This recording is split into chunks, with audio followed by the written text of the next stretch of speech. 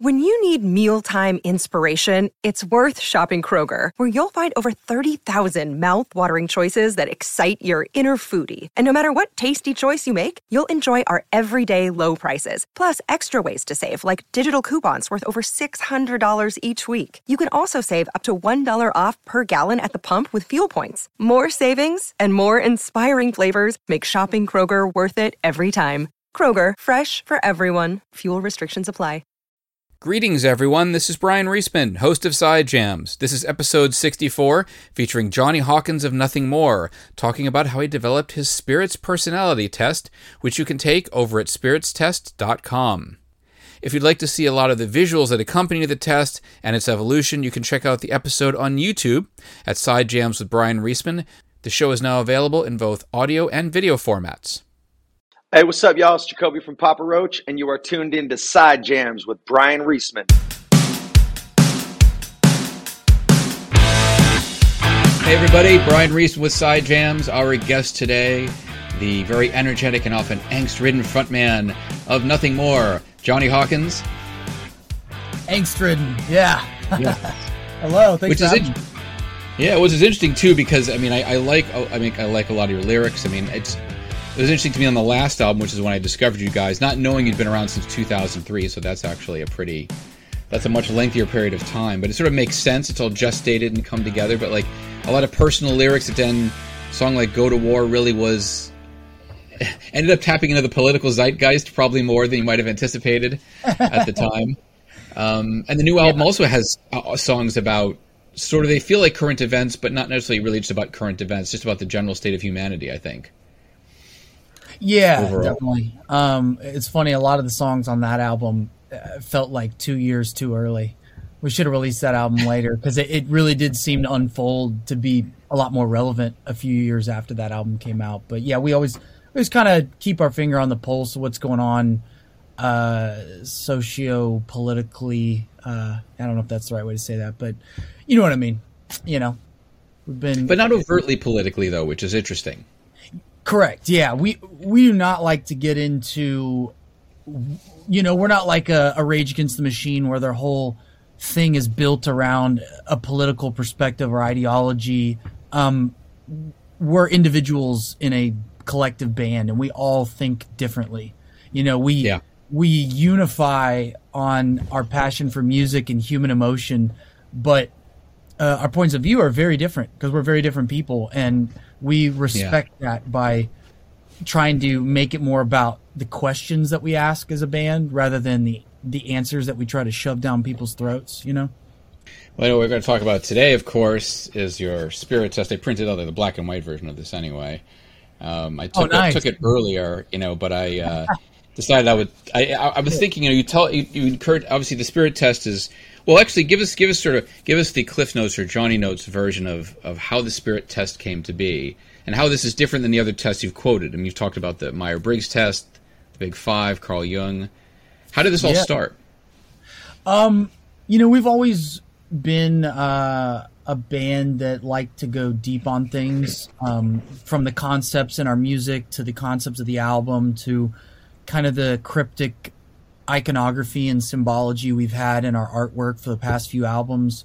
And that all kind of just started growing organically because we always liked bands like Tool and, progressive bands in the past like Dream Theater that had, that deeper element to what they did, Pink Floyd, stuff like that. So we always had a progressive side, but we never wanted to be, what's the word?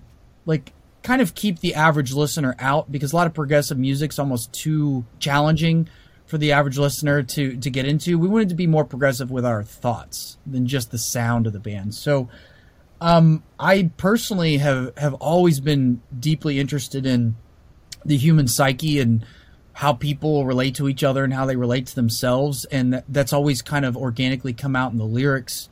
And over time, those concepts started manifesting into these almost like these spirits that I kind of started outlining of just studying myself even. And I found this artist, Micah Ulrich, who's kind of a gothic hand-drawn artist who brought these ideas to life. And I saw his work on Instagram, and I was like, I got to work with this guy because this really taps into this very, the word isn't primitive because it feels medieval, but it is like these aspects of our own humanity that just makes sense on a subconscious level when you look at some of the images. You don't really understand it consciously when you see it, but something resonates with it, our own mortality and how we navigate this life. And that's why I love artwork like that. And so I started tying together his artwork and ideas with the things I had been developing on my own. And then our designer who does a lot of our merch and album art and stuff, Clint, he actually lives down the street from me a few doors. Nice. I went over to his place. And I was like, dude, check out this collaboration I'm doing with Micah. Can you bring it all together? And he brought it together and really made it all pop and look right and also look like our own, art. And that kind of sparked the concept and the artwork for this next album.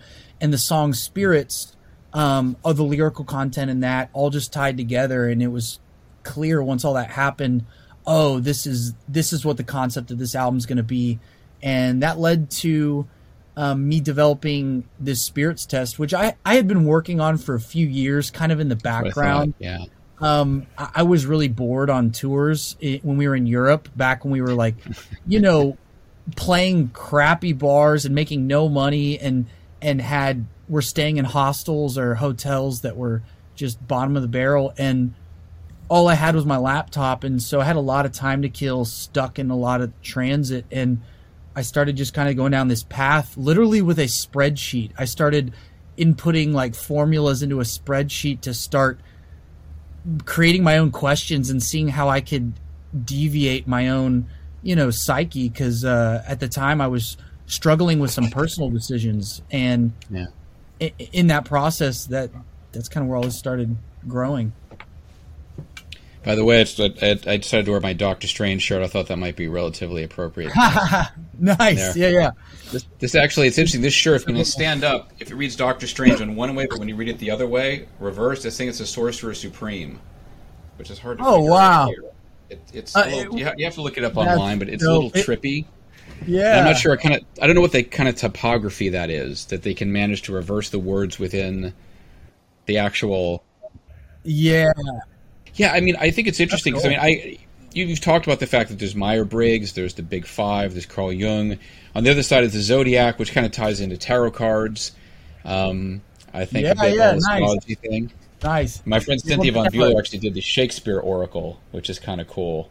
Oh wow, that's this interesting. Whole thing. I hadn't looked at it in a while, so hopefully you won't hate me for saying that. But it's like, things like these are kind of cool little cards. I haven't seen those actually. Oh, that's dope. But interesting, the death card. So, the death card, what drives me nuts with things like the death card, is like, in horror movies, it's always death. And I'm like, no, it's not. It's transition. And, so like, but what you're trying to do here is kind of go between sort of what you've talked about is the sexy, mystical side of it with more like the hardline, dry science side of it. Right. What are the differences with like Myers-Briggs and the Big Five and Carl Jung? What did you find for people who don't know much about those tests? How would you break it down? Yeah, the best way I like to think of it is like when you look at the different types of maps of terrain. For example, let's say you're just looking at a map of San Antonio, Texas, right? And you have the map that looks at the elevations in the landscape, and you have a map that. Right, and you have a map that's focused on the roads, and how you can get through traffic, like the one on your phone. And then you have the maps that's focused on what differentiates the bodies of water from areas that are wooded and areas that are barren.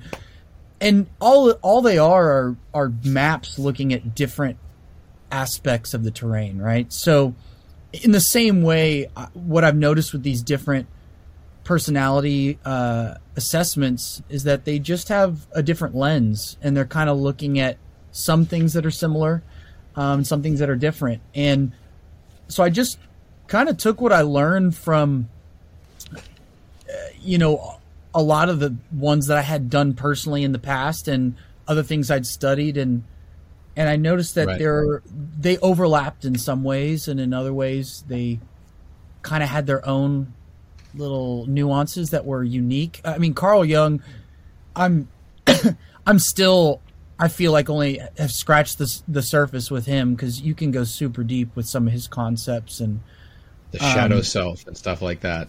Yeah, he just had such a unique way of unpacking like the human psyche that I don't even feel adept enough to unpack it in language. If you look at some of the things that Jordan Peterson, he's part of the Big Five project. He said some things about Carl Jung that really makes it make sense without having to dive deep on your own and do all the deep, hard reading. But really, I was trying to kind of distill all that into something simpler, because you can get lost in the weeds with it. I mean, there's so many ways you can unpack this, and so I decided to kind of simplify it.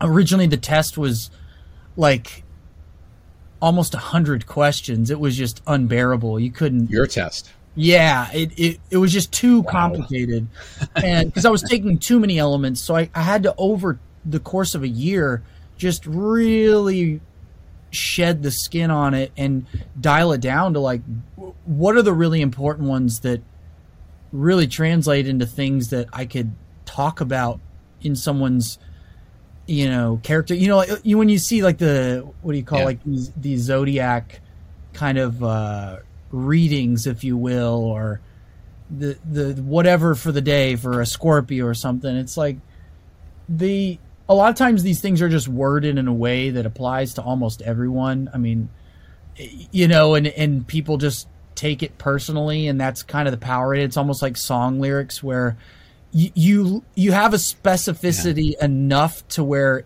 it's like, oh, that's from that person's heart and soul, but it's vague enough in the way that you word it that it applies to them as well, and they can. So there's some element of that into all these things. But on the scientific side, they can get so much more specific and predictive, I feel like. And so I just say, I'm so interested by the middle ground between those two. And that's a lot of what this thing's about. Now, the Big Five, I saw a chart. There's 5 different personality traits, right, for the Big Five? Yes. And of each of those, I believe there's 2, what do they call? They're called like sub-components or sub-traits or something. What I've looked up here in the Big Five personality test is that, for example, there are statements like your test, like I have a kind word for everyone, I'm always prepared, and it starts in a neutral, anywhere from inaccurate to neutral to accurate. Right. And yours is sort of disagree up to -3, neutral, and then agree up to positive, up to 3, positive 3. Yes. But then it creates, I guess there are 5 factors of personality: are openness, consciousness, extroversion, agreeableness, and neuroticism. Yes. Yeah. And that's another one with like dozens of questions. Like those big 5, like if you look at agreeableness, like one of those 5 you just mentioned, underneath that category, there's 2 subcategories that they have. One is compassion and one is politeness. So they view those as separate things, but together they contribute to the one of the Big 5, which is agreeableness, right? How agreeable you are. That was a big one actually that I adopted in my test was agreeableness. Yes. How likely are you to engage in conflict or avoid it? Because some people, and there's not a right or wrong answer. In some situations, avoiding conflict is more efficient. It's more harmonious, and you get better things out of it. And then in other situations, being someone who's disagreeable gets you better results. And most people just, with my test, it's not about which one you are in like a concrete sense, because we all have both. It's just which one of these you tend to lean towards more often than not. Now, obviously, with this as I printed out before, with this particular mix, this is all very kind of dark and gothic. So it's just sort of like it's like 8 death cards. Yeah. But so what made you choose this visual aesthetic And then how is this test, how is this test different than the other ones that we've been talking about? So the visual aesthetic is very inspired by Carl Jung's idea of the archetypes. And I felt like these kind of, like you said, Gothic or medieval artwork, it feels very archetypal in the sense that it's keyed in on mortality. Whenever you see like skeletons or bones, right, there's kind of this long history as humans of tapping into our awareness of our own mortality, which is what makes us unique, as creatures on this planet. And I think that it has a much more, it puts it all into a context of something that's much bigger than you, in the sense that you're living your life, but there are billions of lives that have been lived before you. And it's humbling and also overwhelming at the same time to really absorb that concept. But when you do, it puts your life into kind of this bigger story that you're a player in, or an actor on the stage of the world, this drama that we're living out called life. And so it kind of felt in line with that way of thinking. And also, I just really liked the artwork when I saw Micah Ulrich's work. Something about it resonated. And then your second question, you were saying like what makes it different than these other tests. What the biggest difference is kind of the layout of the test. Like I was saying earlier, that how Myers-Briggs did it was this 4-letter kind of binary for each letter analysis.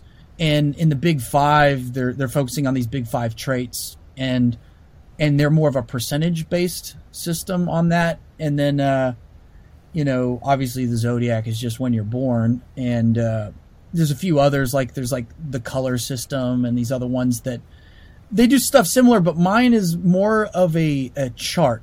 So there's 4 quadrants, and this is what makes it unique. Is I tapped into some of the kind of the alchemy, alchemical kind of ways of thinking, where they had different elements. In mine, as you can see at the bottom left, there's the matter quadrant, which is denoted by the open circle. And then in the top left, there's the moon, which is the symbol for ether.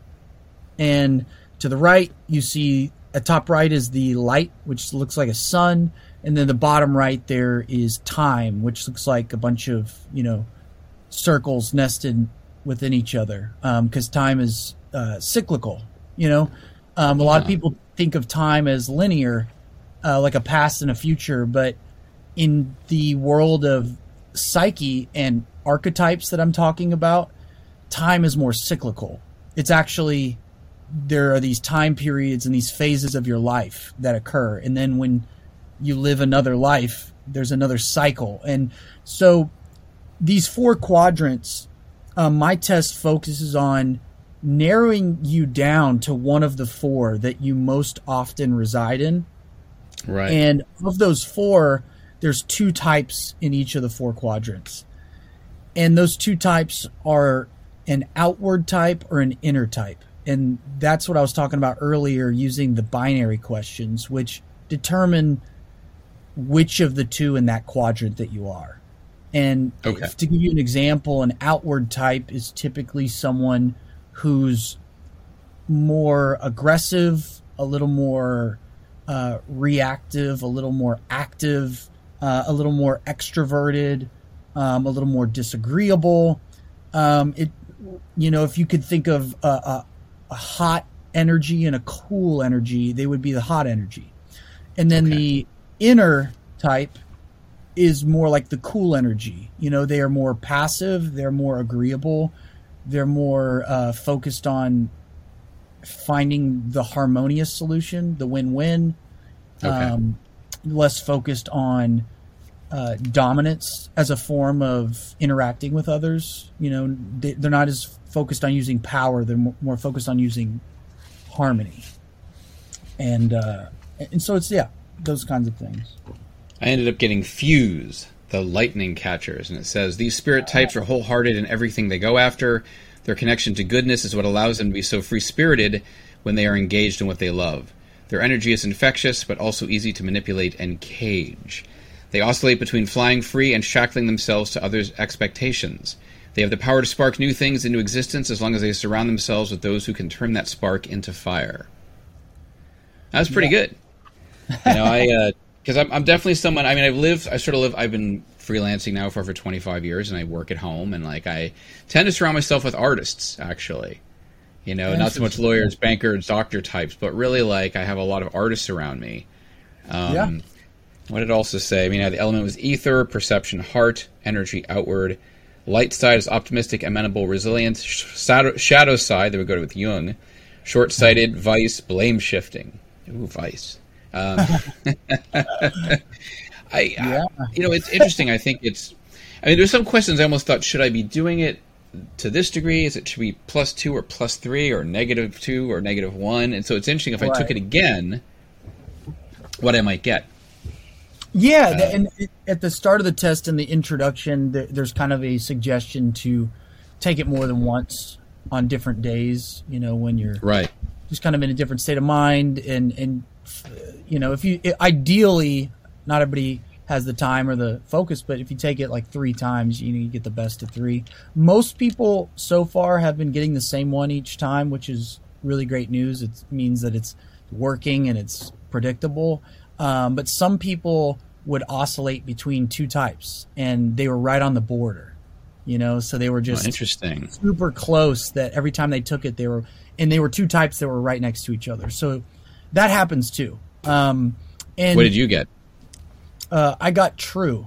So I'm the true type. I'm in the light quadrant, and it's an outward energy, and the true is so you're in the ether quadrant as a fuse, right? And the ether quadrant is basically the creative quadrant for the heart types. So you're one of the 2 big determining factors is if you're heart dominant or head dominant, and of course we have both. All of us use both, but if you're a fuse type, you're heart dominant, and then of the 2 heart dominants, you're either in the matter quadrant or the ether quadrant. And matter is much more of the pragmatic, practical, traditional, taking the path that's already been paved, you know,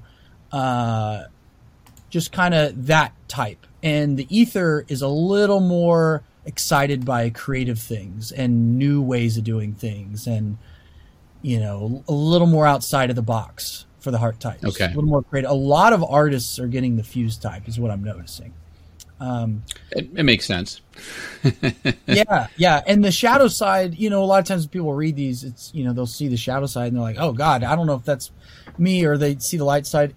It's not necessarily that you've manifested those qualities, but what it's showing is that the dysfunctional version of that type, you know, when they're in a toxic arrangement or relationship or something that's like not good and puts them into their shadow side, that's typically how it manifests itself more often than not. What did your bandmates get? Did they get different ones?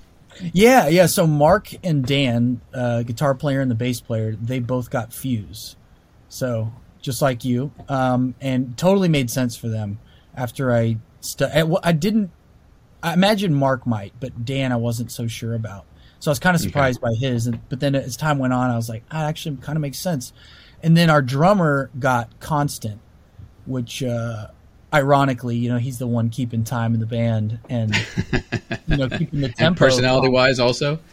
Yes, he's the most robotic in the band. You know, he's the hyper logical. Like his girlfriend basically says, you know, you're like a robot. You know, she loves him to death, but it's funny because she's way more heart. And it makes total sense because he's in the constant is in the time quadrant, and the time quadrant are filled with people who are typically like scientists and people who are maybe accountants, you know, people who are just like hyper data, just all about data, thinking in the future and in the past, constantly projecting. They're not someone that's going to break out on the dance floor. They're someone who's going to make a calculation and decide what to do, next week. Yeah. That's why they're in the time quadrant. And the people like me, I'm in the light quadrant. It's more of the types that are basically in between the ether types and the time types. Like, it's like I can relate to my drummer. I was a drummer myself, so I think very logically, but I also have the ether side that's way more creative spark and, interested in language and stuff like that. So it pulls me out of that time quadrant, and I'm not hyper analytical like a scientist would be. So have you tried this in some of your rock star friends, this particular test? Yes. Yeah, I have. Chris Daughtry. He was a fuse like you as well. You actually are in good company. I mean, Maria Brink from In This Moment, she was a fuse. Ivan Moody from Five Finger Death Punch, he was a fuse as well. Let me see, who else was a fuse? Who's that? The radio DJs at Sirius XM Octane, like 3 of them were fuses. So some of the people there. That's cool. List here. Yeah, so it's kind of interesting. I'm going to try to get more people in our industry to take it, but I got a wide variety, of different types. Did we talk about? There's, in terms of understanding the chart, you basically have 4 elements, 4 perceptions, the dualities, and the 4 paths. Yeah. So how do those mix together in your test? Yeah, so we talked about the 4 elements already. Yeah, so we kind of touched on the 4 elements. I'm just going to pull it up on my phone so I have. So sometimes when I'm looking at it visually, it helps to, for me to organize my thoughts. But where is it? Understanding the chart. Yeah, so on the Spirits Test website, you can click on Understanding the Chart, and what you were just referencing is here, and it has the icons all laid out. We touched on the 4 elements, which is basically the 4 quadrants, and then the 4 perceptions. If you look at the chart here, I wish I had a little fancier way to share my image here, but this is as you can see, there's a heart right there. There's an eye right there, which stands for sight. There's a skull right there that stands for head, and right here at the bottom, there is a wave that stands for sound. So it's heart, head, sight, and sound. And just like the 4 elements determine which quadrant you're in, these are actually determining the X and Y chart. Like in math class growing up when you had the X and Y charts, and it just determines between some of the questions are aimed at if you're head dominant or heart dominant. Do you process an event or a situation that arises? Do you process it in your heart first and then think about what you're going to do? Or do you process it? Do you have a buffer where you are more thinking in your head and you don't really feel anything until later? See, I'm more head dominant person, so I don't feel a lot of things till later. It's because it all kind of starts here first. Whereas heart dominant people usually feel first and then think next and organize what they're going to do with that feeling, right? And then the sight and sound, which is the top and the bottom in the middle there, that's really just determining basically sound. You can't really see sound, right? You hear it. It's so much more of a gut thing when you hear a loud sound, right? It's the fastest of your senses. It goes straight to your brainstem. I mean, if an explosion happens, I don't think about it. I just pop up out of my chair, right? Yeah. Whereas sight, it's so much more clear and high resolution, but it goes through different parts of our brain. It goes through the higher parts in a lot of ways, and is processed in different ways before it hits the deeper parts. So sound is kind of this metaphorical image in this test for like your gut, kind of your primal instincts. And the eye is more metaphorical for vision. Literally, like when you say someone's a visionary, they have a vision in their mind first, and then they follow that vision. That's why the light quadrant is up there. You know, a lot of people in the light quadrant, like myself, are oftentimes the visionaries in their company or their band, or, you know, they usually have the idea in their mind before they chase it. Whereas the gut types, the sound types, when you go lower on the chart, are people who are much more going by instinct. They're going one step at a time and dealing with information as it comes, rather than having this grand vision and seeing it in their mind first. Okay. So that's kind of what's going on there. And then after that, there's the dualities, which we talked about this basically, right? The dualities there. It's either the outward energy type or the inward energy type, which is denoted by the kind of a null set and a triangle. We talked a little bit about that. Kind of the more aggressive type versus the more harmonious type. And then there's the light side and the shadow side. And the light side and the shadow side's not really a part of the test. It's just a part of the results, saying that these are qualities that you'll tend to manifest when things are working and you're positive and you're really aligned. That's the light side. When you're in a toxic situation, things are not aligned, you're resorting to fearful responses and fear and a fearful look at yourself. That's the shadow side. Those are the things you kind of manifest. And then the 4 paths is really just that's kind of the categories of the questions that I kind of came up with. That's really what kind of you asked earlier, what makes this test different than the others. That's the biggest part of the 4 paths. It's just the categories that I narrowed down to in analyzing what types of questions to ask the person and what, and so the 4 paths, basically to sum it up, it's mode is the category of how you process the world. It's what mode you're in, how you process things. And then vantage is how you observe the world. Not how you process it, but how you observe before you even process it, right? Yeah. So it's like the difference between the camera on this laptop and the motherboard. The camera is how you observe. It's the lens. Yeah. And mode is how you process. It's like the motherboard, right? And then the next one is ethos, which is how you imagine the world. So has nothing to do with your observation of the world, and it doesn't have to do with your processing of that observation. It has to do with your imagination, which is unbounded by those two. Okay. It's its own category. And then the last one is spirit, which is how you contend in the world. So all of those things together, the lens, the motherboard, the wild card, which is the imagination, it's what path of survival you tend to take based on all that information. People's how they contend in the world. Like when you look at the animal kingdom, you see some animals just found a way to survive by eating the scraps from these other animals, or some animals found a way to survive by going up into the trees and they found out how to live there.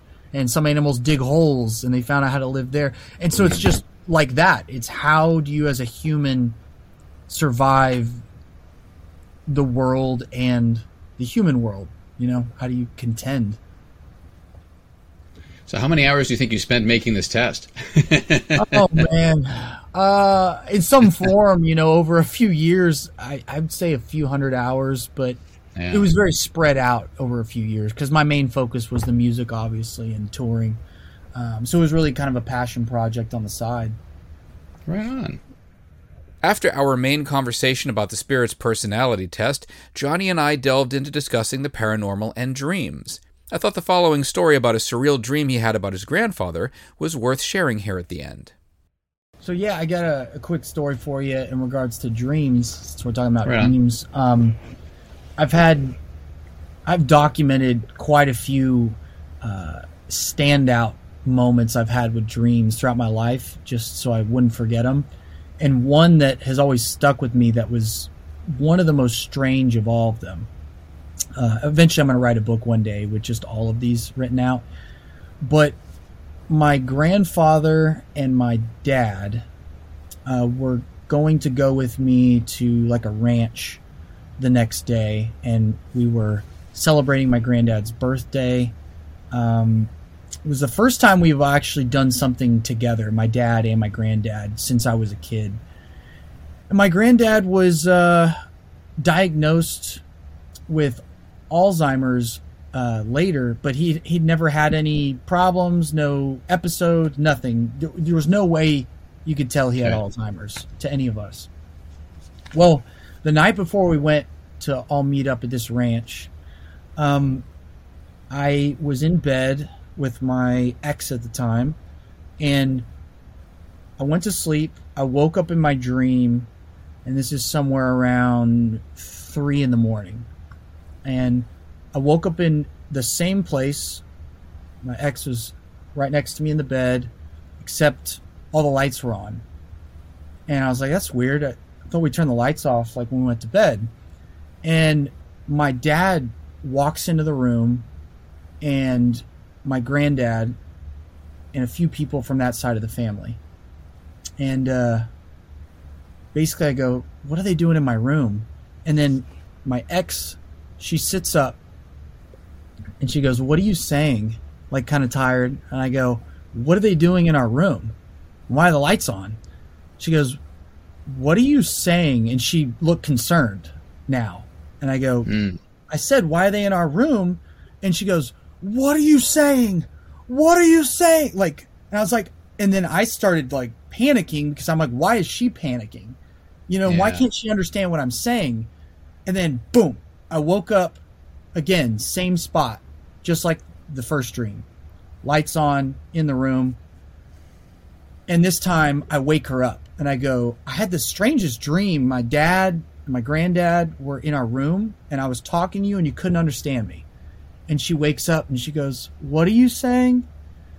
And I go, can you seriously not understand me? And I go, they walked in, and then my dad and my granddad walk into the room again with everyone on my dad's side of the family, my cousins, my aunts and uncles, all on my dad's side. And they all come in and they start crowding around the bed. And I go, what are they doing in the room? And she goes, what are you saying?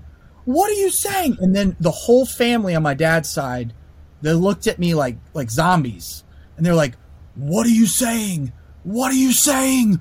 What are you saying? What? And then, you know, it escalated into this like freaky horror kind of thing. And they just came in like almost caving in around me. And I was like, why can't y'all understand me? You know, and I wake up a third time. This time the lights are off. And it's the real world. You know, it's not a dream anymore. Yeah. I wake up Jesse, who was my ex at the time, and I go, I'm like sweating and breathing heavy. I'm like, you never will believe what I just dreamt. And so I told her, and she goes, that's crazy. And she went back to bed, you know. I got a phone call in the morning, that morning. Again, to this point, my granddad had never had any Alzheimer incidents or anything. My grandmother said we're going to have to postpone the hangout because granddad woke up last night, late into the night. I had to call your father to come over, and I was afraid for my life. He freaked out, and he was yelling gibberish. I could not understand what he was saying. And wow. It was the weirdest, like, I got a shiver, I got chills, and I said, when did this happen? She was like, yeah, around 3 a.m. or whatever. And when I had woke up, that was like, you know, what time it was. And anyway, I really think that there's like ways that you're connected to people through almost like a web, you know, like a spider's web when a fly flies into it, and it wiggles and the spider feels the wiggle. There's some kind of an invisible connection that translates information. And I think sometimes your dreams, if you're aware of them, they take that information and they make these weird little projections. So that was one of those instances where I was like, this is weird. There's something to this. Like, Very strange. Well, listen, man, that was a lot of fun. Yeah, thank you so much, man. I appreciate it.